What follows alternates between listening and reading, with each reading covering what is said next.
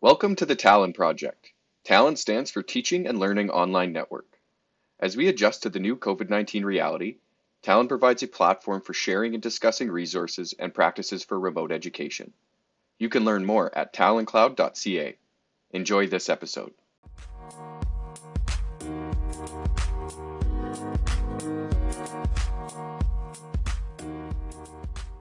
I'm Martina McFarlane. I'm a graduate student in the SAPL faculty in planning and involved in the Talon project. And I have here with me today, Darby Henshaw. And I'm just going to get you to introduce yourself. Tell us a bit about what you do. Sounds good.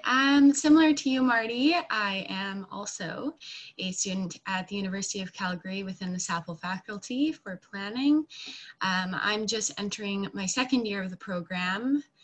And yeah, this summer has been a little bit different for me, but I've been doing some research within the Safe Growth community, which is essentially a crime prevention through environmental design initiative that incorporates a bunch of different stuff. But yeah, that's what I've been doing this summer. Born and raised in BC, so visiting Calgary is for school. Awesome. So let's just jump into a few questions about your experiences with the move to remote teaching over this past, or I guess the winter term this year.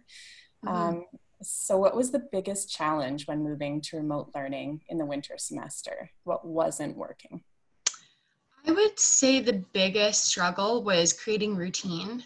I think in general in the winter time, people have a hard time setting boundaries and setting their routine just because being tired, it's winter conditions, no one really wants to drive, but this kind of added an extra barrier where I was like, it's okay to sleep in a little bit. It's okay to watch my favorite show a little bit more just because I was at home. It was convenient. Everything was around. And I really like the structure of being at school. You go in, you put in your hours, you go back and you can separate your personal life from your work life. Hard to do that as a student because you're usually passionate about it all the time. But yeah, I like those rigid boundaries and I couldn't find them when I was working at home. I definitely had a very similar experience to you. It's hard when all those things blend together and there's just no way of,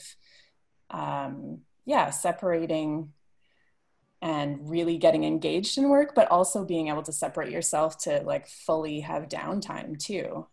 For sure. And I think like just to add on to that point is that by not having that scheduled kind of boundaries, you're not making sure you're having social life and you're not making sure you're having those important factors that actually make you a better student, make you work harder just because you value the other things.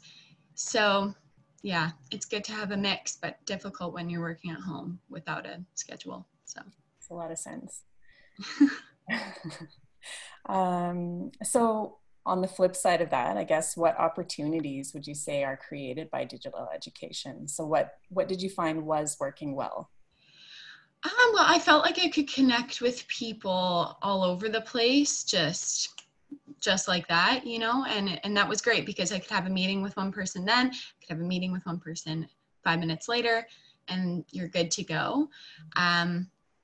But yeah, like the connectivity with online learning is fantastic, and I think we were just starting to learn it then, so I bet it's even better now, and knowing the softwares and whatnot. But yeah, I think that would be one of the biggest pluses.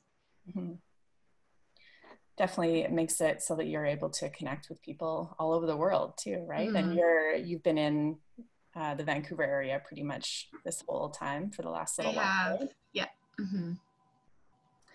And then what would be your most used software tool? So it doesn't have to be, I mean, it could be Zoom, could be anything that we use in class, but it could be something that you personally have come across outside of that as well. Okay. I would say for me, it was Zoom primarily just because that was the tool that was used by the program. Yeah, I've used WhatsApp a lot too, but that's just for personal stuff, staying close to family within that time.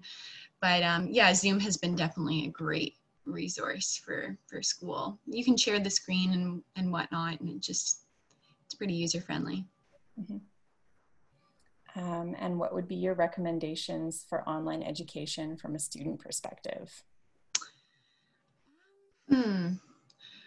I would say that there needs to be a thorough breakdown about expectations.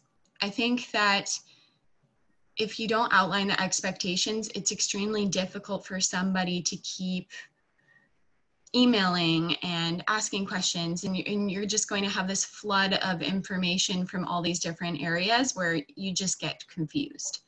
I felt like there was a lot of confusion within my classes, mainly just because of that. Like, what are the expectations to begin with? And then what do we do now because it's all online learning? Especially because a lot of our work is done in partners and in groups and in a peer setting. We need to know, what's expected of others, and how are we going to go around that barrier of not being able to be with each other, right? So I think if the professors and students maybe create that threshold of like understanding what's expected from each other, then it can be a lot smoother sailings. Mm-hmm. And then following that, which is kind of a broad question, but what do you expect higher education might look like in 10 years or even just in the future? I do think that this was a great opportunity to take the chance and understand if online learning could be a possibility.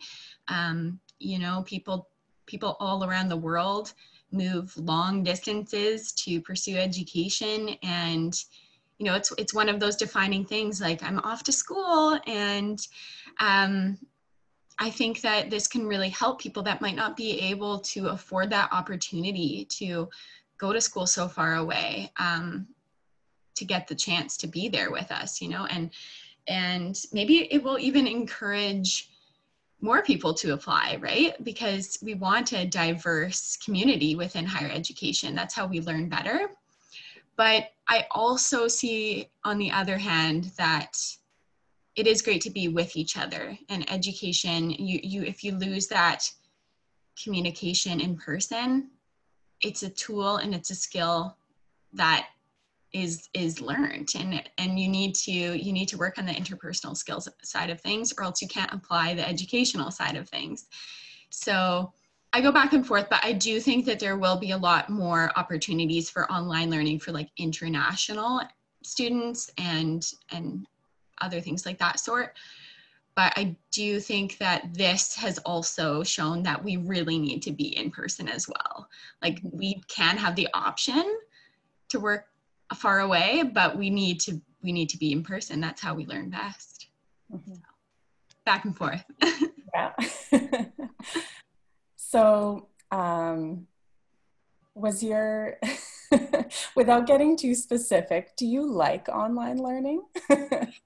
I think I'm indifferent. I think it's okay. It's a tool that I understand needs to be used right now to get my degree, and I love what I'm doing, so that's great. But I'm a very, very social person, and I think everyone in my class would know that I love checking in on you, and I love talking and making sure everybody's doing okay. And I just feel like part of my experience is taken away from me in that sense. Mm-hmm. So yeah, I guess I can learn online, but the great parts that come with learning, I don't enjoy, that I can't do. That's fair. As much. Yeah. It's been interesting talking with instructors and other people as well, and hearing that that's one of the biggest losses for them too, is those little huddles and those little discussions that you have, as an instructor with your students, but also just the students amongst themselves, and being able to sort of read cues from people. And that is just, it's absolutely lost. For sure. And I think that we create such a good sense of community within education because it's something that brings everybody together, you know? So without that community, it's really hard. Like, yes, we can use this tool to connect. Like I said before, it's great to connect with people all around the world, but I believe it's a little bit of an ingenuine connection. I think it's great to be together. So yeah, we need that community. We do. It's definitely interesting to see how people are making little changes, or now that we know it's going to be a bit more permanent, that we're online for the fall at least. You know, maybe there'll be some creative things that come out of that to try and recreate those little connections, but I guess that's to be seen. Yeah, thank you so much. Is there anything else that you wanted to add as a last bit of info to the conversation? I guess the last thing I'll end on is that I do feel extremely blessed to still be able to go to school right now.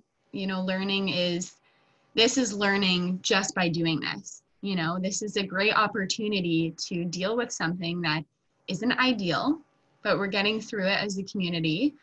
And being somebody that's going into a field that such as planning, it really gets us to, you know, understand what kind of barriers can happen and assess these issues and work harder to make it more accessible for future endeavors. This is just another thing that humans have to learn from.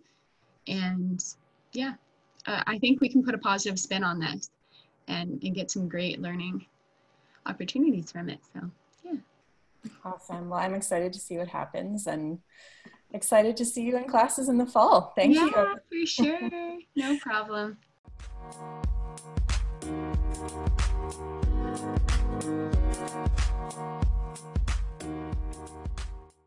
This episode was produced by Talon. You can find the video of the interview and more at taloncloud.ca. The Talon project is funded by the Richard Parker Initiative. It is hosted at the School of Architecture, Planning and Landscape at the University of Calgary. Thank you for listening.